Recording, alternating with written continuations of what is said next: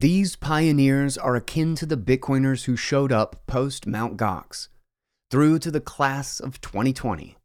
These are the individuals who saw the promise and opportunity of Bitcoin and seized it, despite the dangers that mainstream society warned us of. In the same way that the Oregon Trail was fraught with perils, so too is the journey from pre-coiner to Bitcoin maximalism.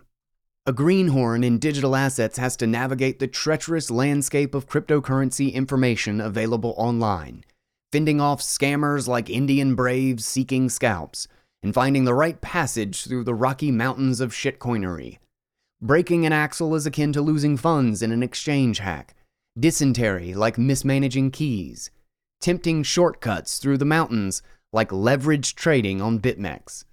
The journey to the promised land of financial security and a brighter future is full of dangers, but the promise of a better life beckons the adventurous and the bold.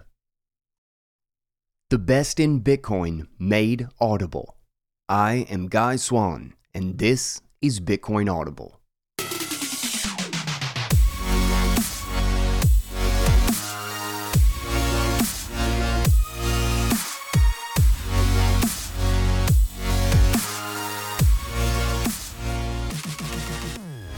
What is up, guys? Welcome back to Bitcoin Audible.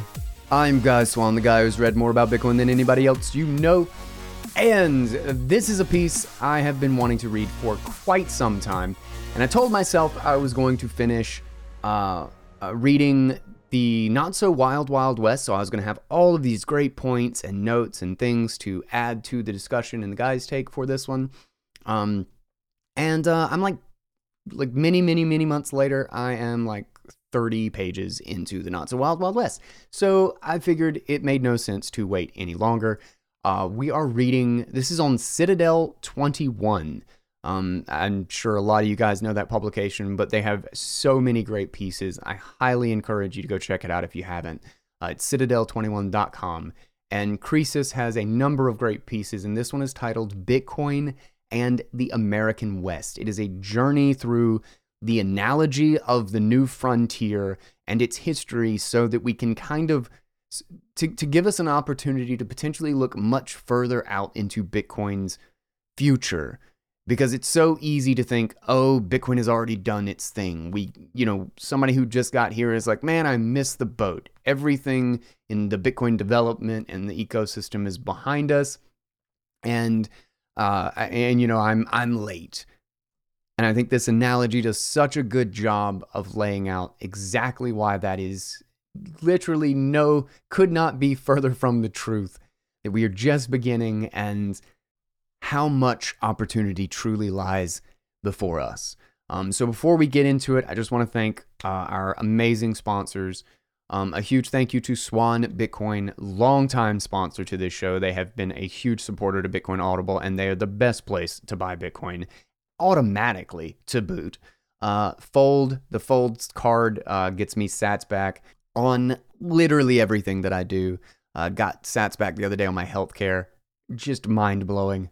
And where are you going to keep all those sats? You're going to keep them in your Bitbox. You want a secure, easy-to-use hardware wallet. Bitbox is it.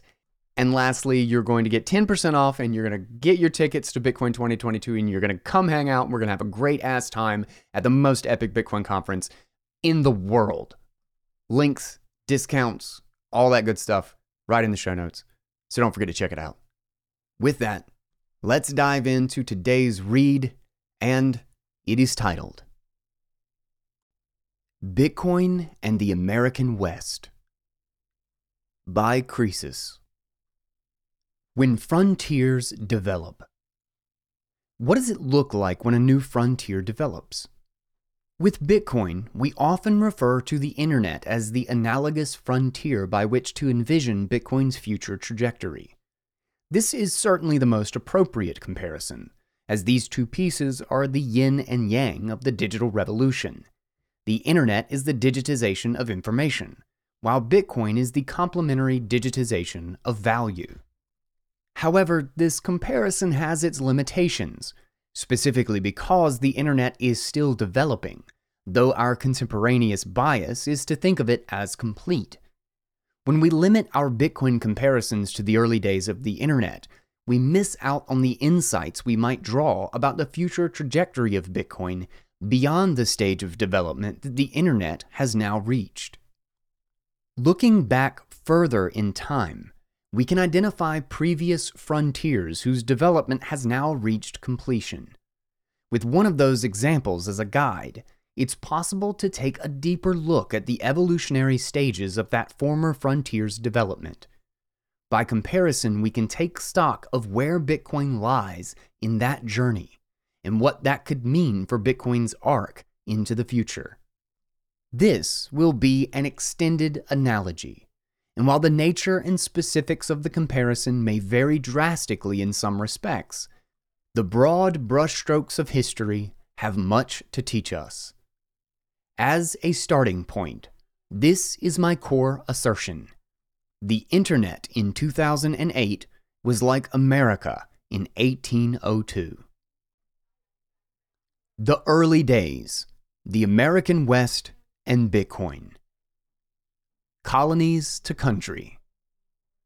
The seed of American westward expansionism has been part of the fabric of the American identity since European settlers first arrived in the New World in the 1620s.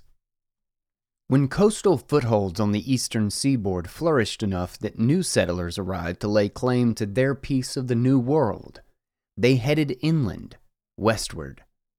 For the next 150 years, the British colonies of America flourished like a bacteria colony in a fertile petri dish, gradually overpowering the native populations in a long series of expansionist conflicts. With the American Revolution cementing American self-determination, the new nation could shift its attention at last from its preoccupation with the crown to the east and unleash its appetite for growth to the west.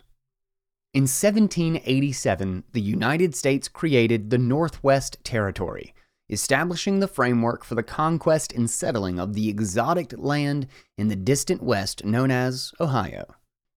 In 1795, the United States secured right of deposit in New Orleans from Spain, ensuring that American merchants had rights to conduct commerce in and through the vital port at the mouth of the Mississippi that marked the western edge of the American sphere of influence. This brings us to 1802. What did America look like in 1802? Here he actually has a map of the U.S. from the year 1800 and showing all the states that were settled and essentially how it was everything was just east to the Mississippi or east of the Mississippi River. But I'll have the link in the show notes if you want to kind of check out a lot of the visuals and links that are actually available in this article. From a contemporaneous vantage point, America had achieved a great deal. The first colonies in the 1620s had flourished and developed to a point that they had declared themselves self-sovereign. At the time, it would have been difficult to imagine how much more America would develop in the years to come. As a result of the perpetual logical fallacy of imagining the present as the end state of things, a citizen in 1802 would have likely imagined that America had already reached its fully formed state in its 180-year history. And this is where the similarity to the internet in 2008 begins.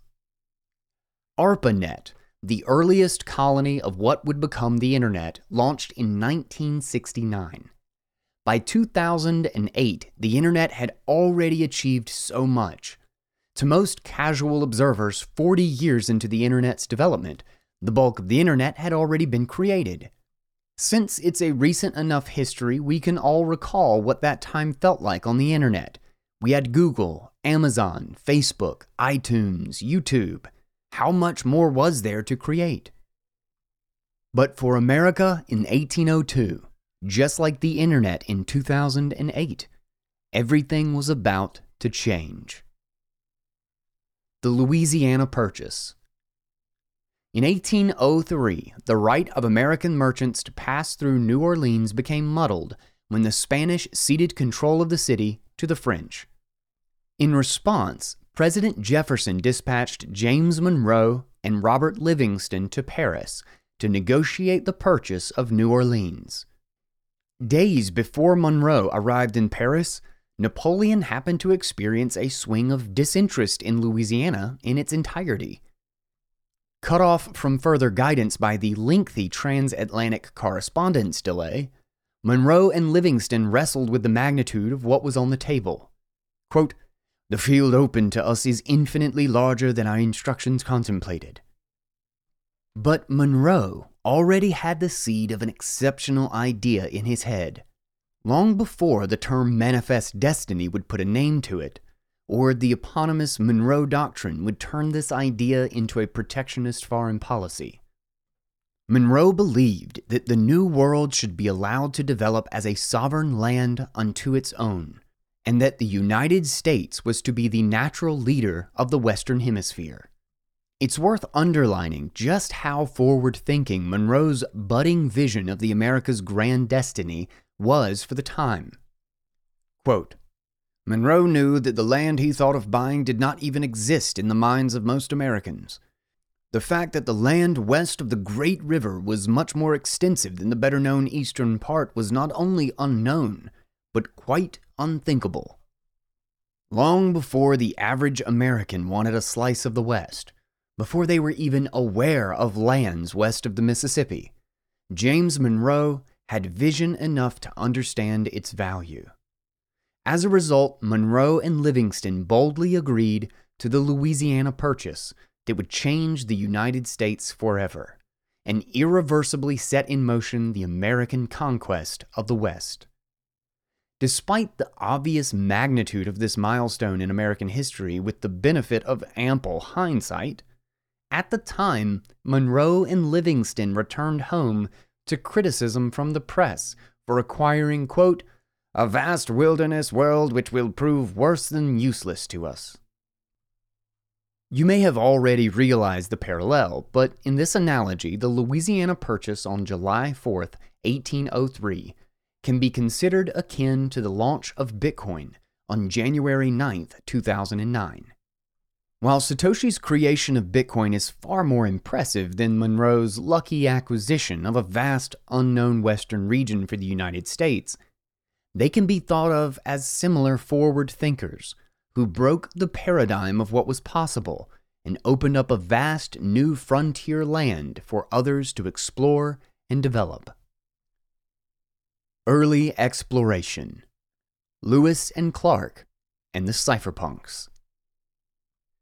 Shortly after the Louisiana Purchase was finalized, President Jefferson realized that this frontier needed to be explored, particularly with the hope of identifying viable rivers for commercial transportation, as the flatter eastern half of the country enjoys with its broad waterways. He charged his secretary and former Army captain, Meriwether Lewis, who in turn recruited his friend, William Clark, with heading the expedition. Over the next few years, Lewis and Clark explored the American Plains, Rocky Mountains, and Pacific Northwest. In doing so, they were the first non-natives to venture into this vast wilderness.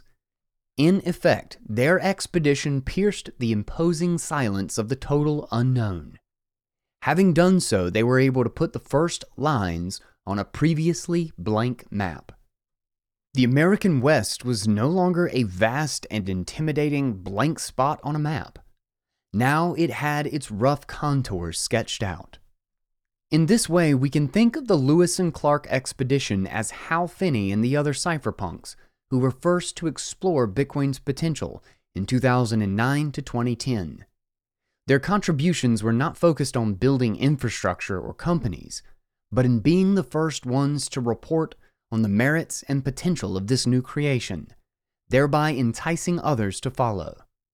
In effect, their contribution was to make the unknown knowable and launch the viral word-of-mouth phenomenon that drives Bitcoin's network effect. First, infrastructure.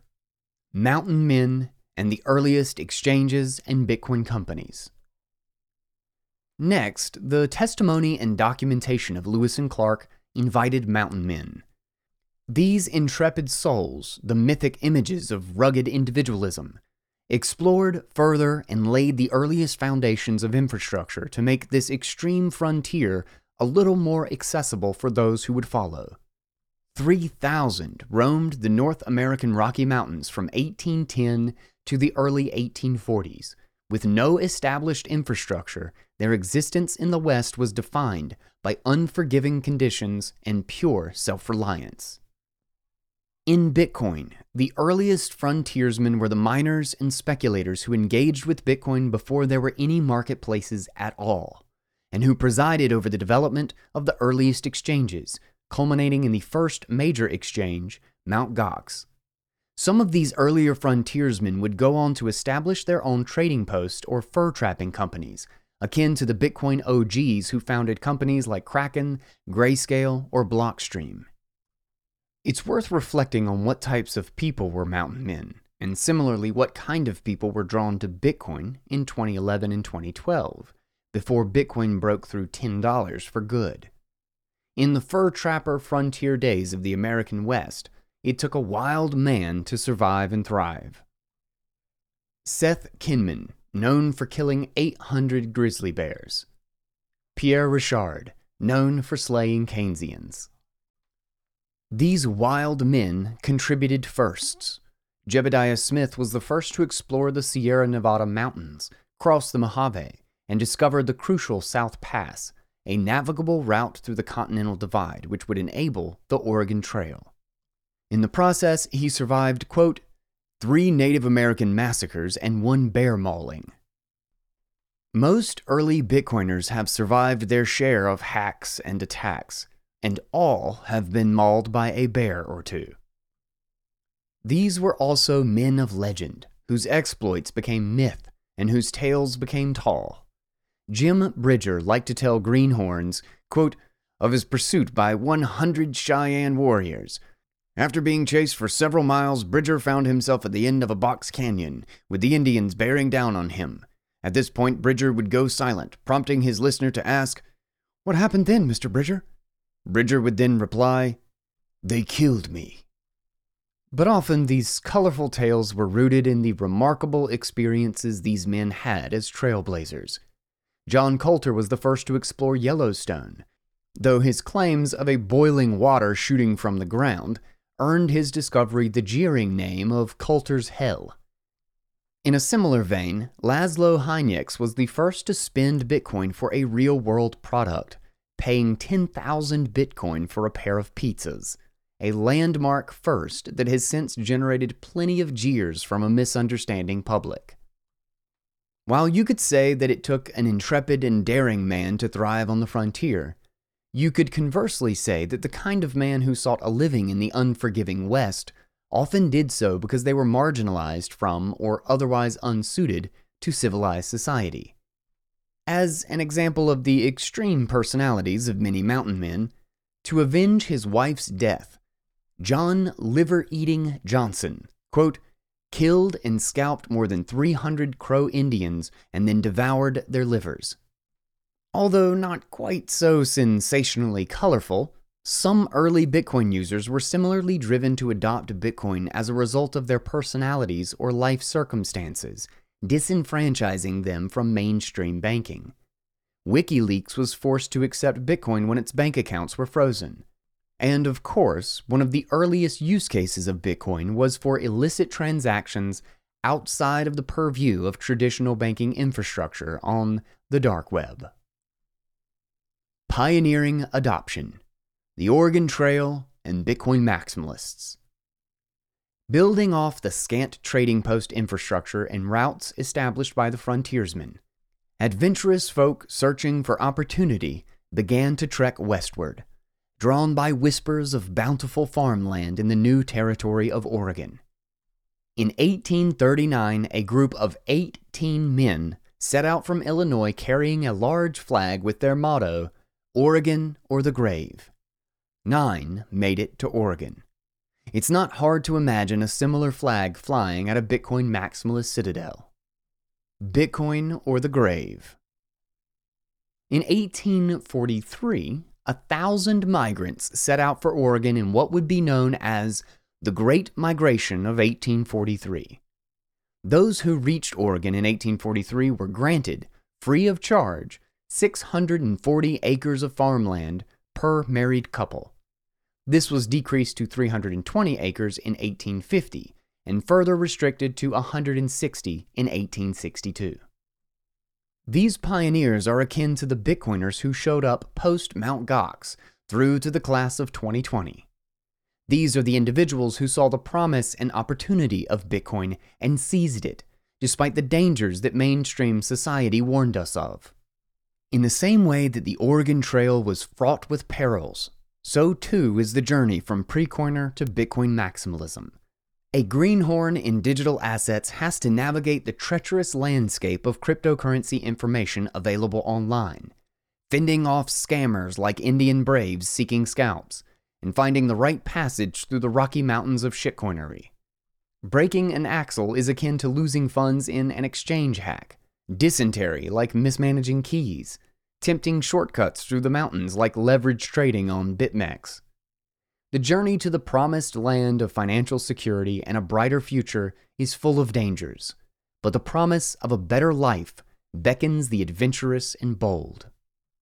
Those who successfully navigated the journey of education and reached the promised land of Bitcoin maximalism found themselves able to convert their fiat savings into dozens or even hundreds of Bitcoin, simply because so few had thus far reached the same intellectual destination. There was ample acreage of Bitcoin land available because there was not yet much demand competing over available supply. Most of us in this contingent did not complete the journey without difficult losses along the way. The journey demanded a pound of flesh and left us scarred and hardened.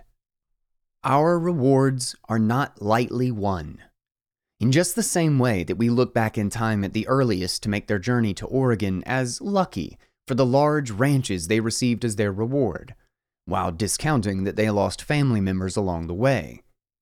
Future Bitcoiners will discount the hardship and loss we early maximalists endured while finding our way to the ample bounty of stacking sats before the rest of the world arrived. Finally, it's illuminating to consider recent Bitcoin adoption through this lens of men and women seeking a brighter future, willing to risk what they have on a perilous journey to reach it. For whatever reason, the conventional belief in our culture is that the smartest are the first to figure out the value of something new and world-changing. But this is not the case with Bitcoin or with the pioneers of past frontiers.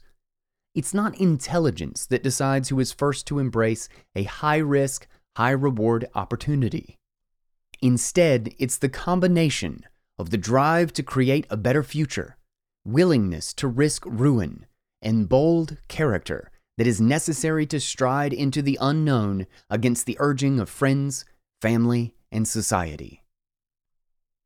The American West's past and Bitcoin's future. All the history we've now walked through was to get to this point. Over the previous sections, we've tracked the spiritually parallel arcs of the early days of the American West and the early days of Bitcoin. But now we have arrived at Bitcoin's present. It's here that we can draw insights about what lays ahead for Bitcoin by taking notice of the arc that the American West followed after 1845. From this example, we can get a sense for what it looks like when a frontier is incrementally developed and integrated into the mainstream, and by extension, what lays ahead for Bitcoin. Early adopters, California Gold Rush, and the 2021 bull market. By 1845, the American West had developed a great deal. To a mountain man, the fledgling infrastructure of established trails and interconnected trading posts would have been jarringly different from the entirely unknown wilderness of 1810. And yet, it would have been very wrong to imagine that the West had finished developing, or even that its early burst of development would slow. With the Oregon Trail and its California Trail branch decently established by 1845, it made the news of gold very different in 1849. rather than some distant rumor of fortunes being made in an inaccessible foreign land. The discovery of gold in California's foothills poured gasoline on the narrative that had already been percolating in the eastern states. There is opportunity in the West. It wouldn't be until 1865 that this idea was famously distilled into its essential meme: "Go West, young man." With the advantages of information exchange on the internet, we already have our analogous encapsulation of the path to a brighter future. Stack sats, stay humble. The 1849 California Gold Rush brought a flood of 300,000 adventurous spirits seeking riches in the West. Many of them arrived via the California Trail overland route, supported by its associated infrastructure built by the earlier Oregon pioneers and the mountain men before them. It's interesting to note the cultural shift that the California Gold Rush represents with regard to the mainstream concept of what the West was or could mean for them. When Monroe secured the Louisiana Purchase, most Americans didn't know about or care about anything west of the Mississippi. The entire concept was far outside of the paradigm they lived in, and therefore was summarily dismissed in the collective social consciousness. A few decades later, in 1849, the news of gold in California serves as a flashpoint that ignites a growing cultural unconscious recognition that there is opportunity in the West. Suddenly, everyone wanted a slice of the American West, though their preoccupation was with unearthing riches to take home to create a better life for themselves in the East. It's worth noting that the allure of the gold rush was not confined to America either. People from all over the world were drawn to California, seeking economic opportunity in the gold fields, or as the Chinese called it, Gold Mountain. It's quite possible that the Bitcoin bull market of 2021 will set off a similar flashpoint, igniting the unconscious cultural recognition that has been growing under the surface that Bitcoin is here to stay, and something that everyone wants a piece of, after ignoring it for the last decade. This gold rush will also not be confined to internet natives and digital companies, but will draw in, quote, foreign demand from legacy markets and physical store of value asset classes, bringing these analog businesses and investment types to the internet's shores, into the fold of the digitization of everything. Access reaches the mainstream. Transcontinental railroads and retail banking goes Bitcoin. The further we extrapolate from Bitcoin's present in the American West state in 1845, the less clear the portents become. That being said, the late 1800s in the American West involved a prevailing theme: increasing access to the masses. With everyone wanting a slice of the American West, there was business to be had by making it easier for people to access the West. Covered wagons bumping along in earthen ruts was grossly mismatched to the broad demand for transportation to the West. Among titans of industry, the race was on. Whoever could complete a transcontinental railroad line first would receive booming business. Because of the considerable capital expenditures and land requirements involved in creating a transcontinental railroad, coalitions formed to lobby Congress for their planned selection. Disagreements on whether the route should originate in the North or the South became unstuck when the South seceded, and the route from Omaha to Sacramento was selected. This project, a collaboration of the three railroad companies, run by executives with soon-to-be old money names like Stanford and Huntington, was completed in 1869 when Leland Stanford drove the final spike that connected the railroad segments. This new generation of infrastructure helped open the West to commerce and tourism on a scale that would have seemed impossible to the mountain men a few decades earlier. This phase of frontier development involved the alignment of big business and regulatory bodies in response to the overwhelming demand from the public for access to the West. It's not too difficult to imagine that a similar phase of development might be on the horizon for Bitcoin.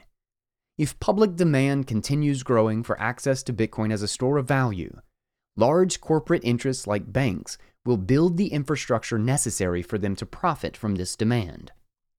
Indeed, the early stages of just such a push are already in motion, with the OCC issuing guidance allowing for national banks to provide cryptocurrency custody services to their customers.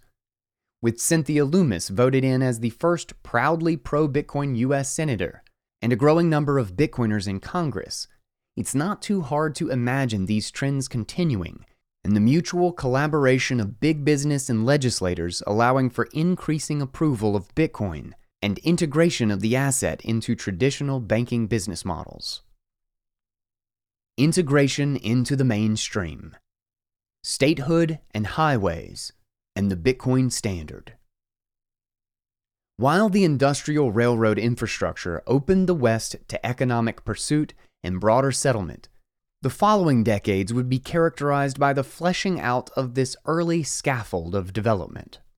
Towns popped up along the railroad artery, themselves becoming ports of trade for a branching network of smaller outpost towns further out in the hills or prairies. Eventually, these constituent regions sought to organize themselves into legislative bodies and apply for statehood. Trails were broadened into dirt roads, which were eventually paved. The automobile industrialized personal transportation and eventually begot highways. By the middle of the 20th century, the West was just about as developed as the East, despite its 200-year head start. Today, it's nearly impossible to imagine America as anything short of sea to shining sea. Perhaps it was America's manifest destiny from the start, but perhaps it was made so by the bold step of a visionary like James Monroe, who set in motion an inevitable and self-reinforcing chain reaction of individualistic decisions to seek economic opportunity in the West. At first, gradually, then suddenly. Similarly, it is only natural to imagine Bitcoin's current state as its terminal stage of development.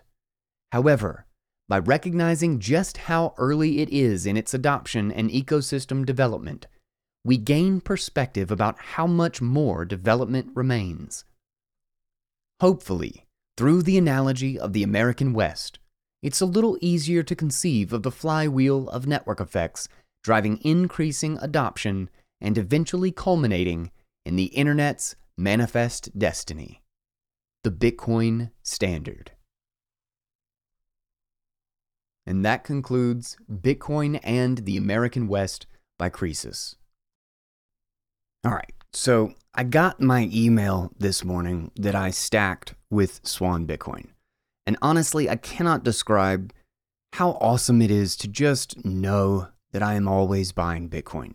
It runs automatically. That's something I know that I am going to do is just taken care of for me. And I can still go to the site and smash buy all the time whenever I want. In fact, this past week or two has been kind of absurdly full of smash buying. But no matter what is happening, no matter what Bitcoin is doing, no matter where I am, if I'm busy with something else, Swan Bitcoin keeps stacking for me. And it even goes a step further. You know, Swan has some of the best education in their space. I read a lot of stuff from their blog constantly. They are always running Twitter Spaces and Clubhouse rooms so people can ask questions. They make themselves constantly available. And they even have Swan Private for high net worth investors. It gives you literally direct access to the team. You get assistance with your taxes, no purchase limits, retirement guidance. They will walk you through self-custody and the best security practices. I mean, just the whole package. If you are not on the Swan train yet, you got to get on it. SwanBitcoin.com/guy is my referral link, and it actually also supports the show. It lets them know that I sent you there. Again, that is SwanBitcoin.com/guy. People always ask me what the best way to buy Bitcoin is. It is simply Swan Bitcoin. I think my absolute favorite thing about this analogy of this whole piece from Croesus, which I have been meaning to read for ages, and I'm sorry it took me so long to get to because I had a couple people mention it, and I told Croesus actually in DM, I don't know, months and months ago that I was like, no, I'm actually planning on reading this. But my favorite thing about it is possibly the comparison between the mountain men and the early Bitcoiners. That Jebediah Smith had been mauled by a bear, and that the early Bitcoiners were all ended up getting mauled by a couple of bears. And damn it if that is not true. Anybody who's heard my story of getting into Bitcoin, myself and my brother were both mauled by a vicious, horrible bear literally moments after we first got into Bitcoin. One of the worst bears that there was. And then unfortunately, it doesn't quite come across in the audio for this because it's got a picture. But anybody who's seen the picture of Pierre, where he's just got tons of beard and hair coming out of his cowboy hat, it looks oddly very similar. It's the mountain man picture, right?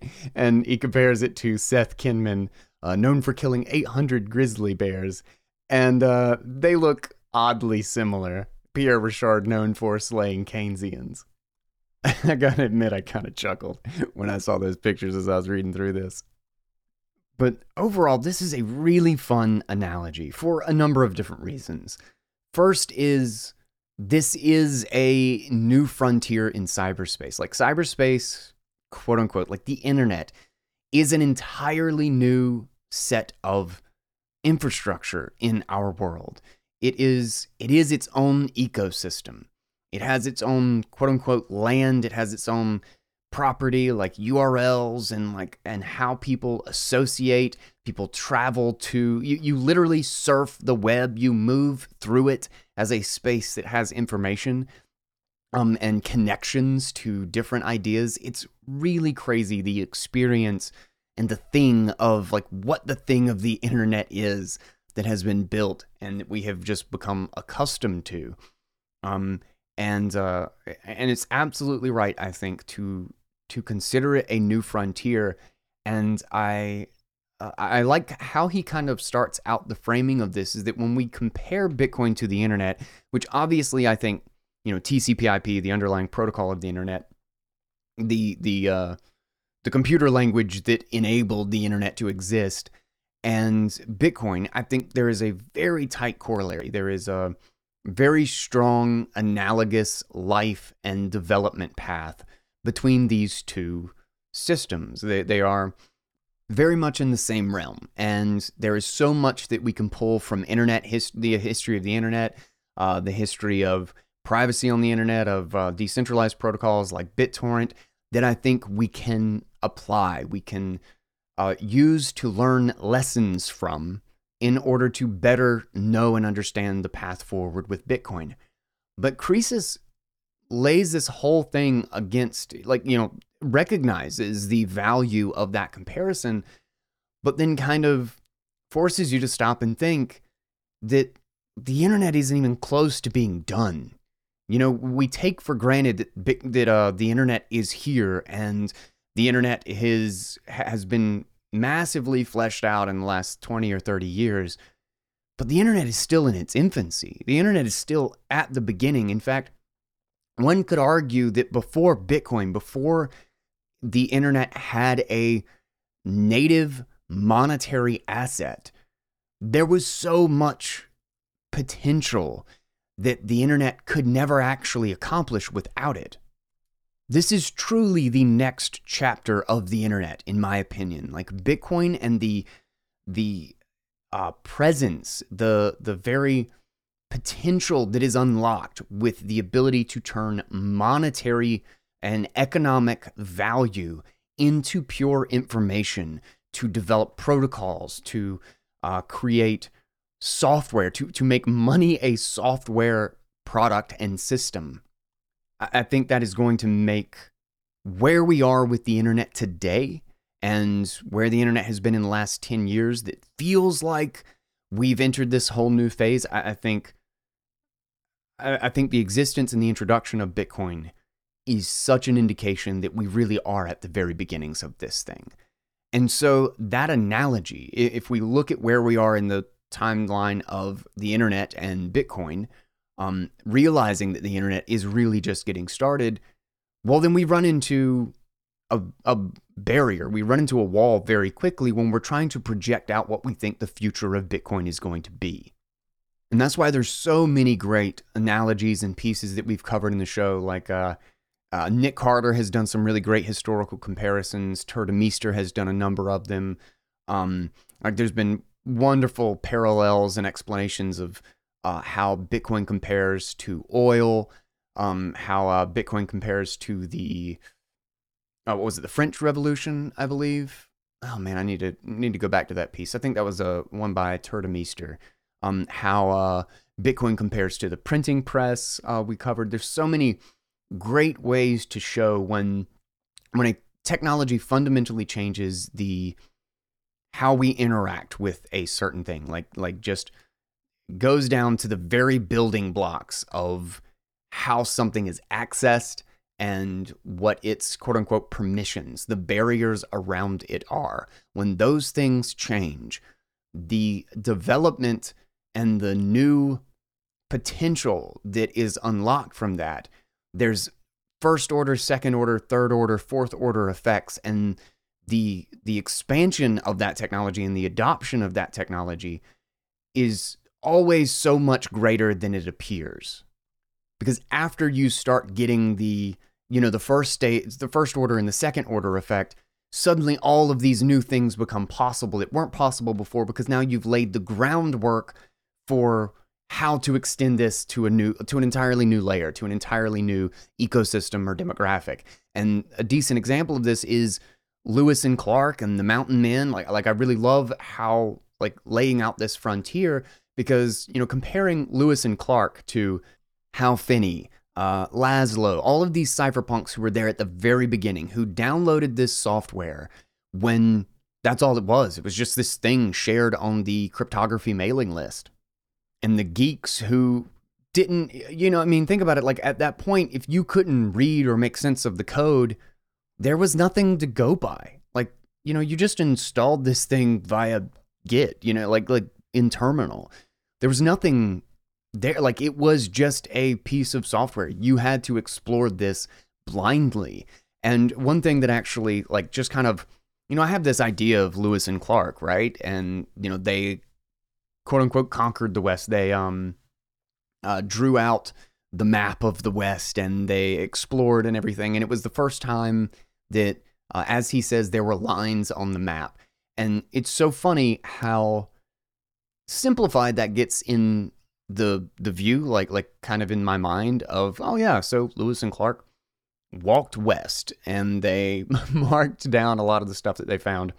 But it's crazy. You look, there is an image in this piece, and I highly recommend going to the link. Like I said, I'll have the link in the show notes, because there are a lot of different images, like the map of the US in 1800, and then there is literally the track of Lewis and Clark and the quote unquote map that they created. And holy crap, like they didn't just walk west. They literally scoured and broke this thing down like a grid, and they have a rough map of the whole West. They walked over everything. I cannot even fathom that task. That just seems insane to me. For years and years, you're just walking across the landscape to record and see what holy crap. But truthfully, it's so funny even that the comparisons, they use, Croesus grabs some of those quotes and kind of references that talked about the United States, or at least the colonies and the states that had arisen to that point. The idea of anything west of the Mississippi was just kind of there's nothing over there. The thought that there's actually more land and potential and growth that could happen to the west of the Mississippi was just not even in their worldview. They're just no, everything is just here in the East. This is it. And I think that's where most people's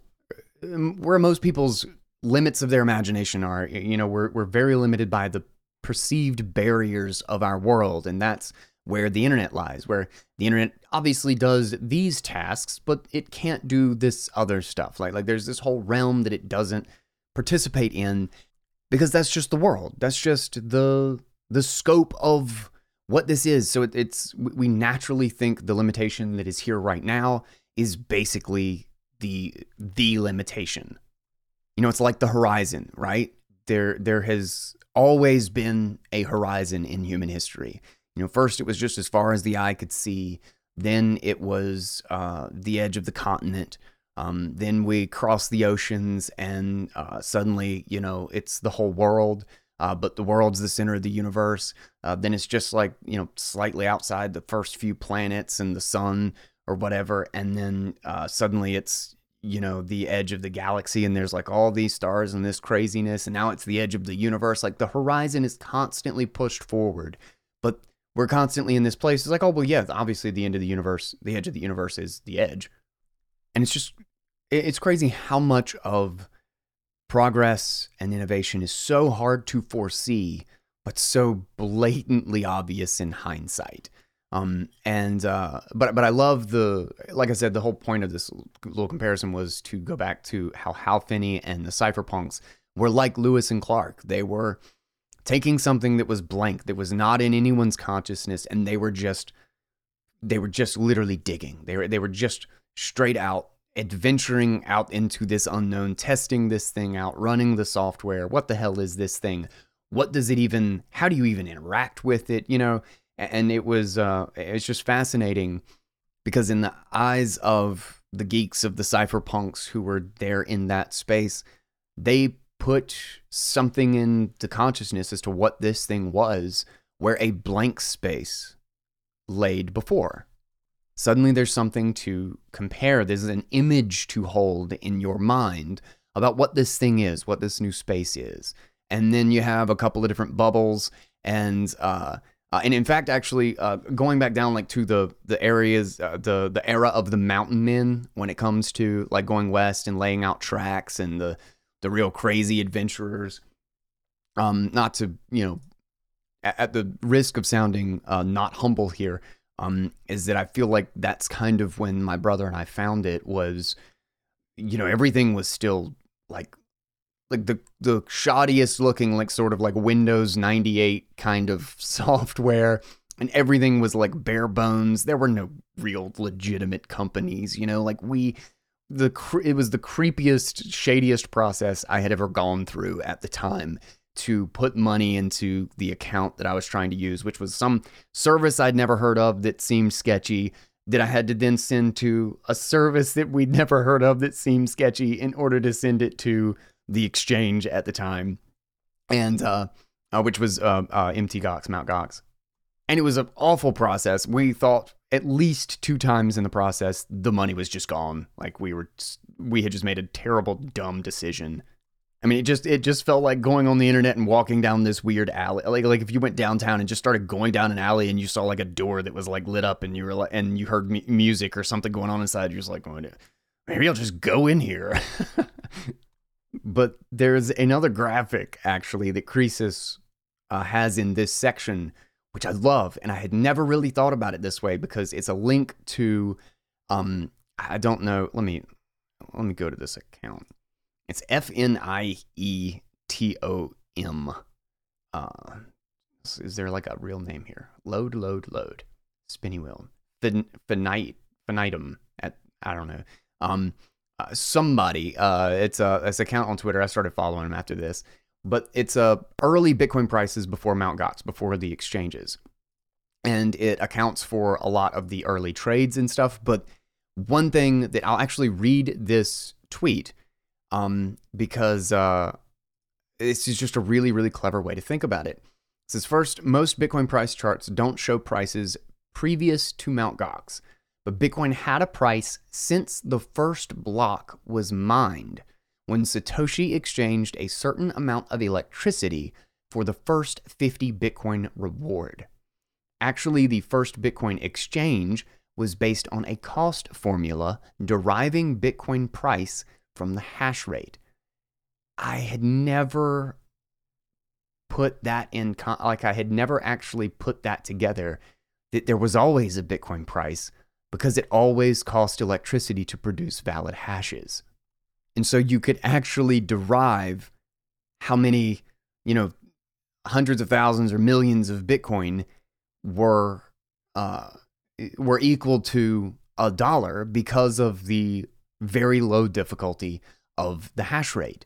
But you had to pay that cost to get Bitcoin. So anybody who was participating in Bitcoin was in fact paying a cost to get it, even if maybe they were giving some of that Bitcoin away. That's irrelevant. It's like a faucet, right? Fold gives sats away all the time. I have a daily faucet. I got 250 sats today. Boom. So that doesn't mean that those sats are free. That doesn't mean they're not worth anything. Quite to the contrary. I know they're worth a lot. I need my sats. But even before, and I don't know, maybe I had actually run across this at some point. I have no idea. I'd have to dig through my Bitcoin link databases. There's so many times that I'll actually rediscover something and I don't even realize that I had already saved it or I had already stumbled upon it.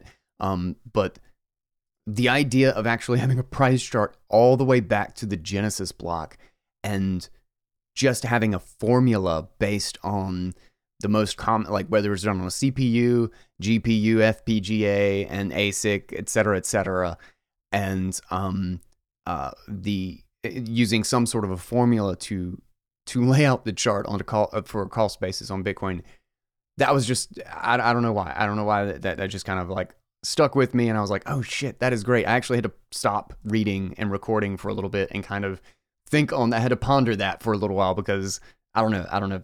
Maybe I'm just a total nerd, but I thought that was fascinating. But getting into the back end of this analogy of the California gold rush, of the rail lines, the railroad being connected from east to west, I really like this analogy because I do think that's where we are. I think we are finally in the place where the legacy world, the old frontier, and the new frontier are being connected, where this ecosystem is starting to merge, where the internet, where legacy finance is now has the major bridges necessary in order to quote unquote plug into Bitcoin. And in the same context that there were, a couple of railroad companies that finally finished a single railroad, it's arguable, like for what the best analogy to that would be, is hard to say, because, you could use the example of like somebody like NYDIG and Strike and Swan, all these major institutions, Coinbase and everything that's plugging the legacy financial system into Bitcoin that is basically integrating these two things. But then there's also, there's a viable argument to be made for El Salvador here.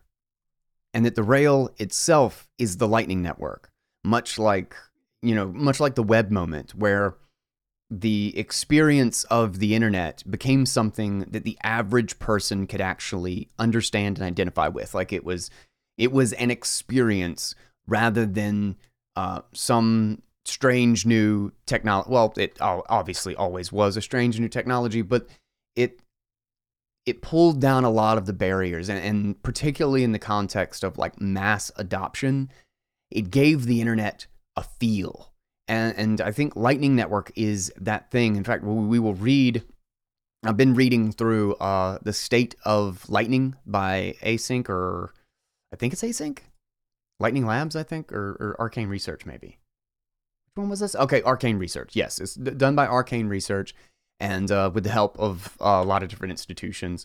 But I've been reading through this, and it's been talking about how the Lightning Network has grown in the past year, or basically, the state of Lightning. And then as well that it's particularly with El Salvador now essentially on stage. It was kind of this Black Swan event sort of thing where it was this really unexpected massive adoption of Lightning Network usage.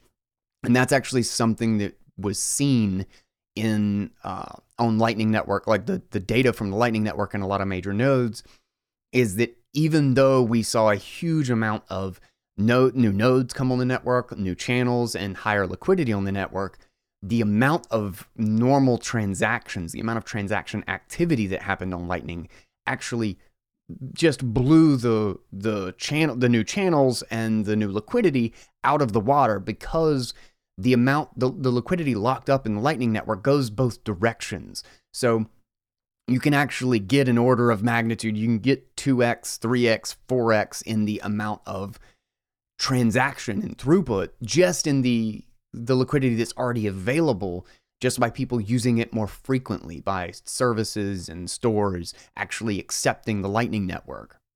And that kind of feels, at least to me, it seems analogous to that moment where somebody can just go get on a train and it's not quote unquote going west anymore. You know, you're not on a covered wagon wheel, a covered wagon, like going through ruts and trying to traverse through this wilderness with a lightly laid path that maybe you're not even sure about half the time. Like you literally get on a train, you have your luggage, and then you can just travel to the west. You can end up in the west. Like, now it is an ecosystem that you can connect to. Now people in mass can move out and start building infrastructure, building out the ecosystem, and you've got this whole new world. You've just got the expansion, and the possibilities here are absolutely incredible. And I genuinely believe we will have a gold rush, like much like what Croesus is talking about in this article, is that people are going to be desperate to be the ones building the shovels.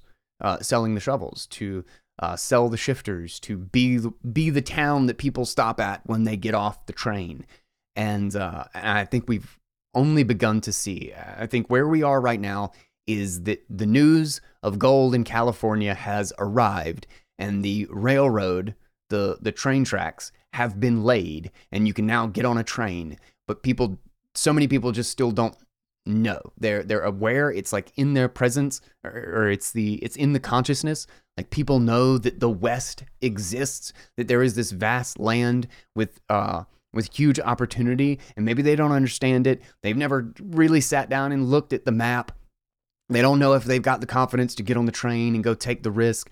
But this is the era for the early adopters, for the adventurers, and for anybody who is just getting into Bitcoin, who has gotten here very recently. Understand, we are still at the beginning. We truly are. And I love the analogy of the Wild West, of the new frontier and the manifest destiny of America to go west and settle the entire continent.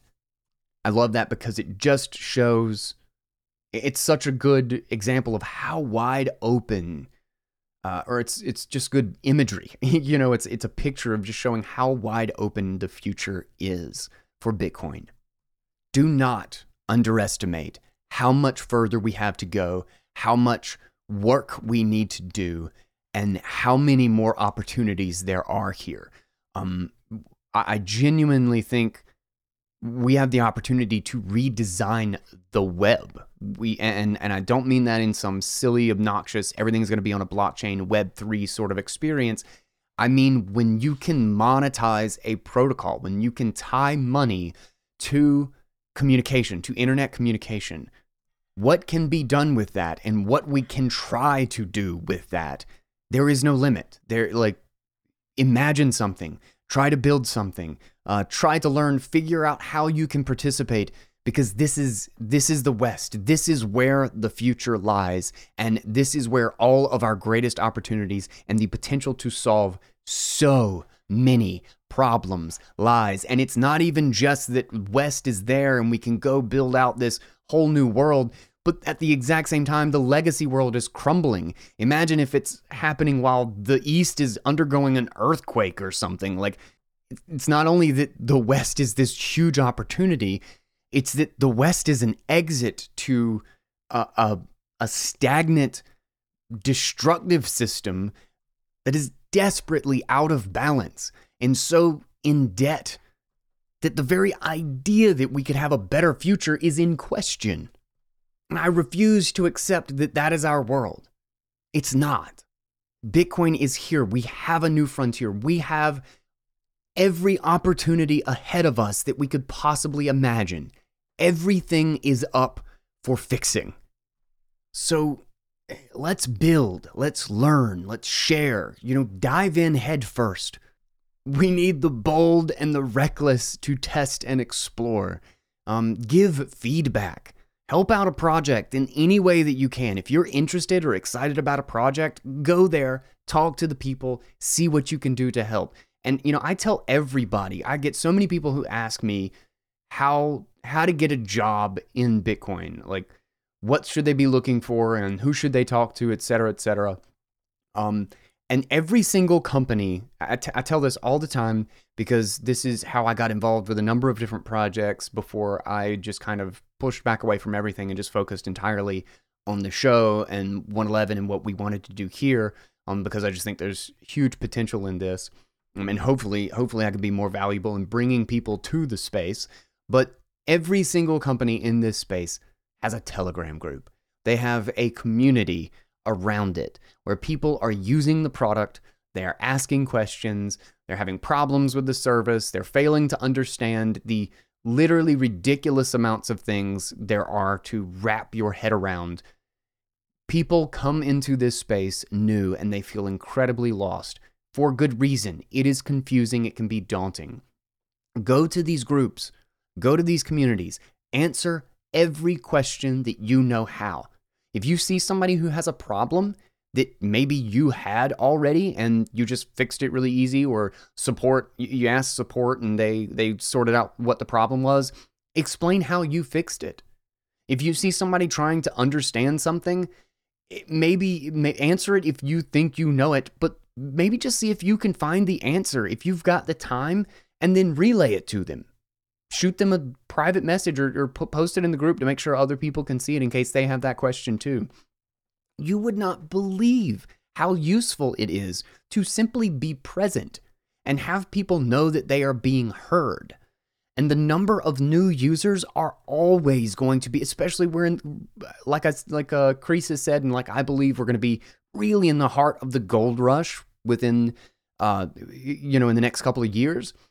New people are always going to be outnumbering the number of people available to help and the people who have the answers. If you can do this once every day, do it. Imagine the impact if we could have, if every single Bitcoiner who listens to this show just dedicated a little bit of time to answering a single question every day in some group, or helping somebody out who is having a problem with just some service or a wallet that you use. You use Blue Wallet. You've set up a bunch of wallet stuff. Just go get in the group with Blue Wallet and be ready to answer questions. Help people out. Just kind of scan it every little while. Helping one person who's having an issue and stick with them until it is resolved. I mean, maybe you guys already are. I know Bitcoiners are crazy helpful people, and we try to be inviting despite the toxicity on Twitter from time to time. But just never become complacent.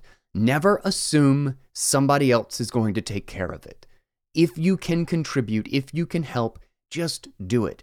And I have even been trying my damnedest to learn how to program Bitcoin, even though I suspect I will not be even half as useful in that arena as I feel like at least the podcast and doing audio to make everybody able to have people able to read all of this stuff that I know ain't nobody got time for that shit. So I at least want to understand it well enough that I can better articulate or break down some of the developments that are happening, the technology. I'm putting a lot of work just to understand what the fuck Taproot is so that I can explain it to you guys, because I feel like that's useful. I know people just don't have the time to do that.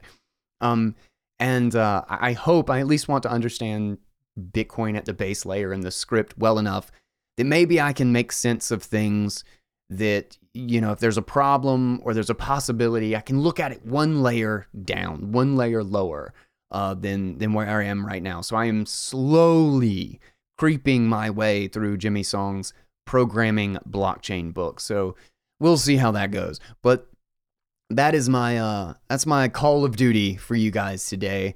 And I guess we'll end this episode the way Croesus did, because I just love the closing remarks. Before we do, real quick, I just want to thank our sponsors for keeping the lights on and keeping me fed and making this possible and bringing all of this to you guys. And I hope that you guys continue to find value out of it. The Fold card, obviously, just an awesome product. Stack sats on literally everything you do with a debit card. Swan Bitcoin, longtime sponsor and huge fan. I use their service literally since it came out to buy Bitcoin. The Bitbox, great hardware wallet for storing Bitcoin, and Bitcoin 2022, the Bitcoin conference. And there's lots of different discounts and goodies for you guys, for listeners to the show, if you just click on the link available in the show notes. So thank you to all of them for helping out with this show. But let's hit our final thoughts from Croesus. I absolutely love this. Today, it's nearly impossible to imagine America as anything short of sea to shining sea. Perhaps it was America's manifest destiny from the start, but perhaps it was made so by the bold step of a visionary like James Monroe, who set in motion an inevitable and self-reinforcing chain reaction of individualistic decisions to seek economic opportunity in the West. At first, gradually, then suddenly. Similarly, it is only natural to imagine Bitcoin's current state as its terminal stage of development. However, by recognizing just how early it is in its adoption and ecosystem development, we gain perspective about how much more development remains. Hopefully, through the analogy of the American West, it's a little easier to conceive of the flywheel of network effects driving increasing adoption and eventually culminating in the Internet's manifest destiny, the Bitcoin standard. Like we were destined to go west, for America to be sea to shining sea, the Internet's destiny was always to become the standard for communication, the global decentralized network for organizing and connecting the human race, and the manifest destiny of that system, that the end game of communication without barriers lies in the most important form of communication to build society, value. That it's in establishing an open, neutral, incorruptible standard for communicating value, for establishing a truly free market and tearing down the last remaining barriers around the world. Just maybe, the manifest destiny of the Internet is the Bitcoin standard. With that, I'll catch you guys on the next episode of Bitcoin Audible. And until then, take it easy, guys.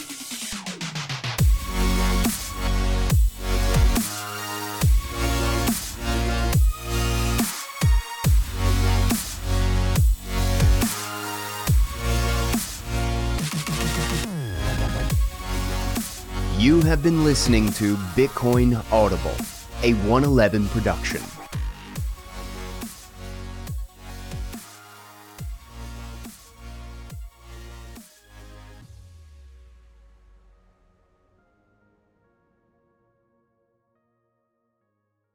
This podcast is a part of the C-Suite Radio Network. For more top business podcasts, visit c-suiteradio.com.